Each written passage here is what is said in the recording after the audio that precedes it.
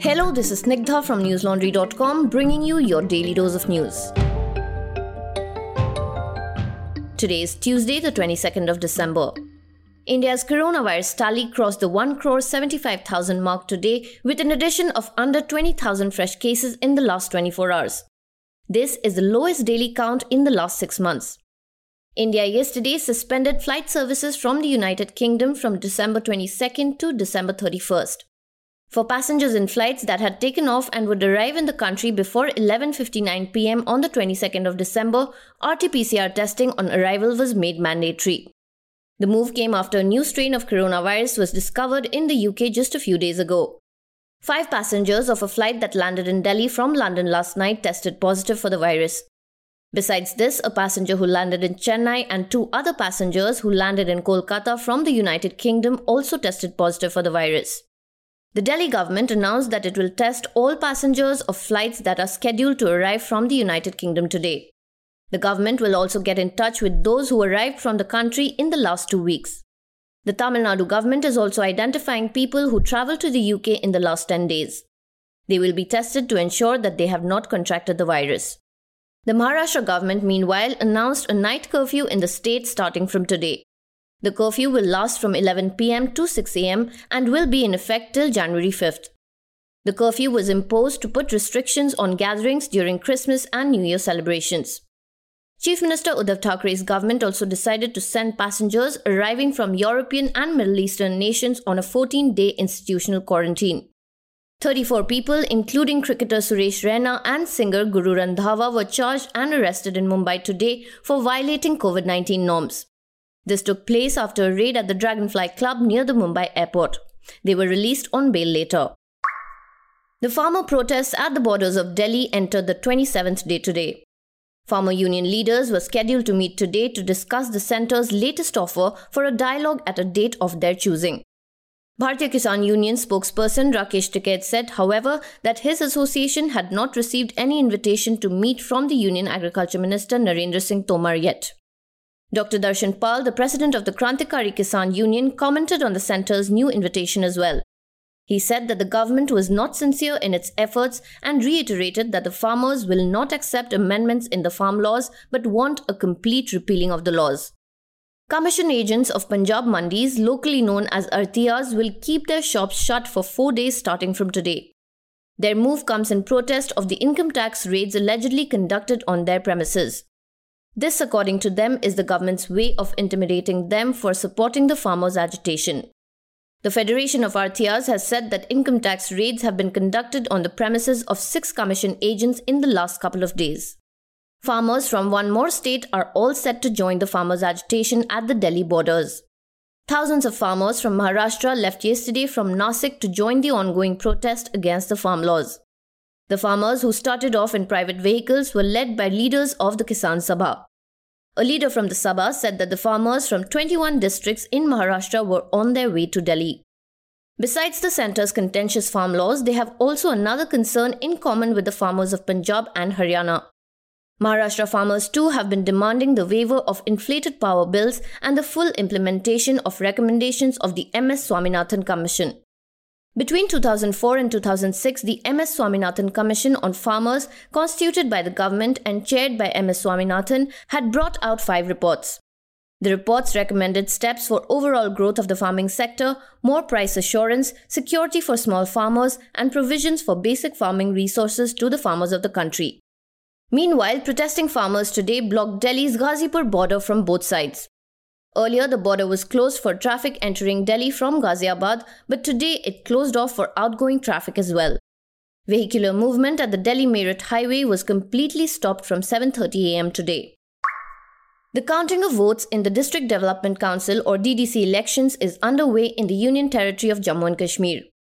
Leads earlier today showed that the Gupkar alliance was nearing victory, while the Jammu and Kashmir Apni party backed by the central government did not make much of a mark. The People's Alliance for Gupkar Declaration or Gupkar Alliance was formed this year by 7 political parties in the valley. These include the National Conference and the People's Democratic Party, among others. The alliance was formulated by the parties to jointly contest the DDC elections, the first electoral exercise in Jammu and Kashmir after the abrogation of its special status. Of the 113 leads that have come out of the vote count so far, the Gupkar alliance was ahead on 67 seats, followed by independent candidates leading in 28 seats. Meanwhile, the People's Democratic Party or PDP claimed that 3 of its senior leaders were detained yesterday, a day before the vote count. PDP chief and former Chief Minister of Jammu and Kashmir, Mehbooba Mufti, described this move as out-and-out Gunda Raj. She said that this action showed that the Bharatiya Janata Party was trying to manipulate election results.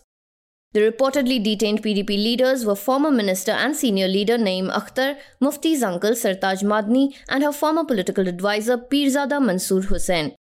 In another update from the Valley, newspaper Greater Kashmir reported that journalists reporting on the DDC elections in North Kashmir's Bandipora today staged a sit-in protest against the local administration for failing to provide adequate facilities to cover the election results. President of the Bandipora Journalist Association, Muhammad Syed Beg, said, and I quote, "There are no proper arrangements for the media and we are being made to move from pillar to post since early morning." Unquote. Dear listeners, have you noticed how some TV news channels that project themselves as nationalist have given relatively little primetime coverage to the extremely important round of by-elections that have just been completed in Jammu and Kashmir? There was some coverage when the 8-phase election process began in November, but it tapered off thereafter. Although they were by-elections and only for local bodies, they were pretty comprehensive because the majority of seats in panchayats and municipalities across the mountain area were vacant. And also, of course, the biggest reasons why these by-polls are so important is that this is the first time elections are being held after Jammu and Kashmir was reduced to a truncated union territory and lost its special constitutional status on August 5th in 2019. The entire political class of the state was silenced that day. A very large number of politicians, including 3 former chief ministers, were locked up for several months thereafter. These elections are the first opportunity they've had to test their popularity and that of their opposition to the changes. This was an excerpt from David Devdas's recent opinion piece on newslaundry.com, where he argues why the DDC elections in Jammu and Kashmir deserved more media coverage. He also describes the current political climate and the developments in the valley. The piece is titled Jammu and Kashmir By-Elections: Why the Poll Campaigns Deserved Much More TV Coverage. 3 journalists in Tripura were attacked on Sunday while covering a clash between the BJP and the Communist Party of India Marxist workers. According to an Indian Express report, the incident took place in Khairpur, about 10 kilometers away from the state capital of Agartala. The journalists were identified as Pran Gopal Acharya, Pintu Paul, and Biswajit Debnath. According to a report in the Tribune, the police said, and I quote, "About 4 to 5 persons were wounded and 3 scribes were attacked, but they were not injured. Police is investigating the case." Unquote. BJP spokesperson Nabendu Bhattacharjee claimed that the incident occurred in front of the police and urged the police to arrest the real culprits involved in the incident. 3 complaints have been filed, including one by a journalist organization, but there have been no arrests yet. According to a statement released by a media rights body, the Assembly of Journalists, the journalists had been threatened with dire consequences and a group of 7 to 8 miscreants tried to snatch their cameras. As ironic as it may seem, this assault on media persons comes just a day after the Tripura government announced health insurance cover for the state's journalists. The government had announced that the media personnel in the state would be provided with health insurance cover of up to 5 lakh rupees a year. Chief Minister Biplab Kumar Deb made the announcement during a conference in Agartala. News site Northeast Now reported that Deb's announcement also came a day after he apologized to the media fraternity for a remark he made in September this year.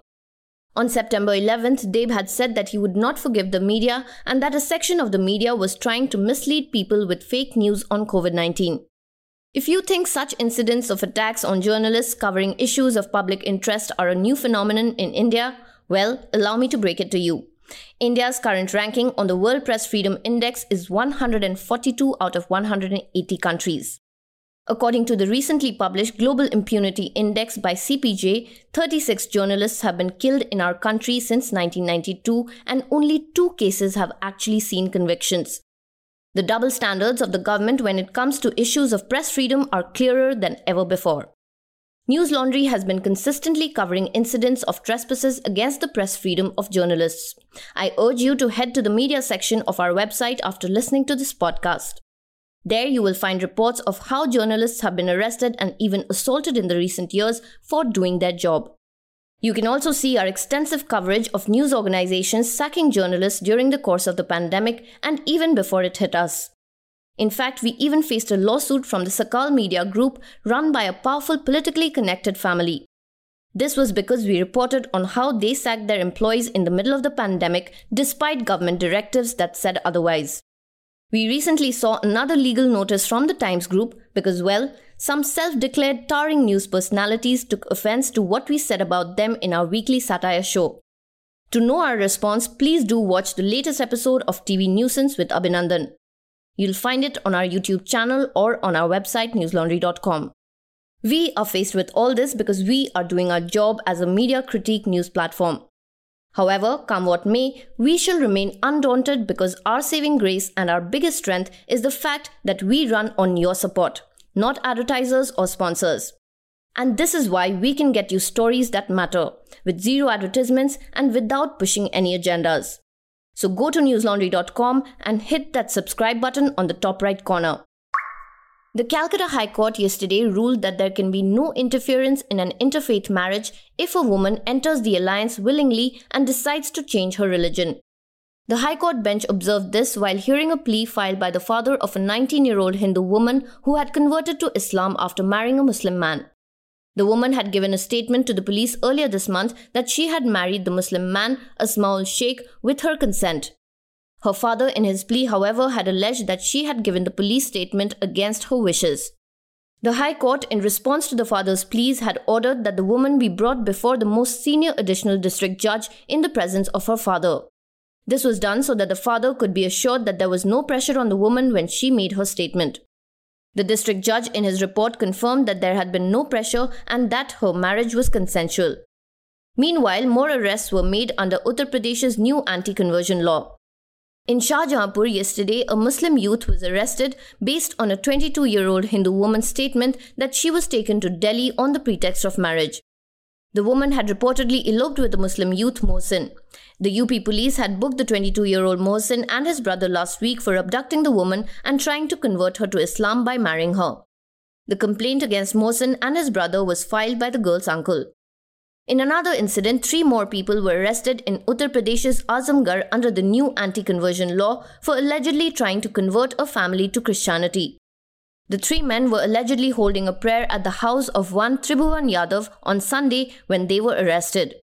A resident of the locality alleged that the 3 men were trying to convert the Yadav family to Christianity. After a heated argument, the police team reached Yadav's house and arrested the 3 men.